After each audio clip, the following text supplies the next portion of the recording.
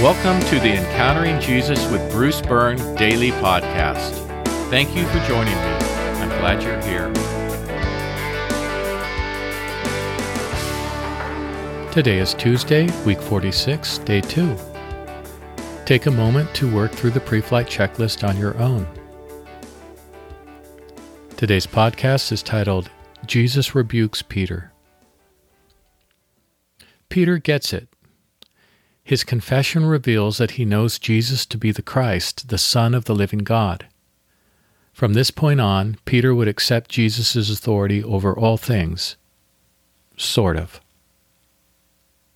Our Bible reading is from the 16th chapter of Matthew.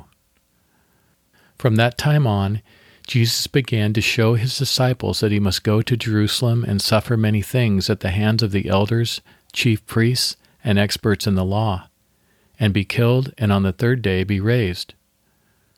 So Peter took him aside and began to rebuke him. God forbid, Lord, this must not happen to you. But he turned and said to Peter, Get behind me, Satan. You are a stumbling block to me, because you are not setting your mind on God's interests, but on man's. With Peter's confession, a turning point has been reached. The disciples now understand who Jesus is, and Jesus immediately begins to let them in on the bigger picture. He will go to Jerusalem, where he will suffer and die, but he will rise on the third day. But Peter, moments after confessing Jesus to be the Son of the living God, takes Jesus aside to tell him that he is wrong. This stuff about suffering and dying, may God forbid it, Peter says, in essence. And so Jesus rebukes Peter. Get behind me, Satan. You are a stumbling block to me, because you are not setting your mind on God's interests, but on man's. To Peter, the thought of the Christ, the Messiah, the Son of the living God, suffering and dying is unthinkable. Jesus knew this, which is why he waited until Peter and the other disciples confessed him to be the Christ, the Son of the living God, before revealing it to them.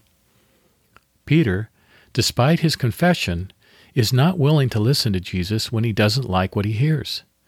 In a moment's time, Peter has gone from receiving blessing and praise from Jesus for listening to God the Father's testimony about Jesus to receiving Jesus' rebuke for not listening to God the Son's testimony about his mission. Jesus has a problem. His disciples know who he is, but they don't want to listen to him when he tells them something they don't want to hear. Fortunately, the Father is on the case. Here are today's questions. Question 1. If you had been one of the disciples, how would you have responded to Jesus' talk of suffering and dying? And question 2. In what way is Peter's counsel like Satan's counsel? For meditation and worship, revisit the encounter with Jesus in the Garden of Gethsemane, the one where Jesus prays to the Father in anguish and asks if it is possible for the cup to be taken from him. Thank Jesus for his obedience for our sake. For our concluding prayer, Jesus, you suffered and died for us. May we live out our lives mindful of all that you did for us at the cross and all that you are for us in the here and now. Amen. Let's pray together. Jesus, you suffered and died for us. May we live out our lives mindful of all that you did for us at the cross and all that you are for us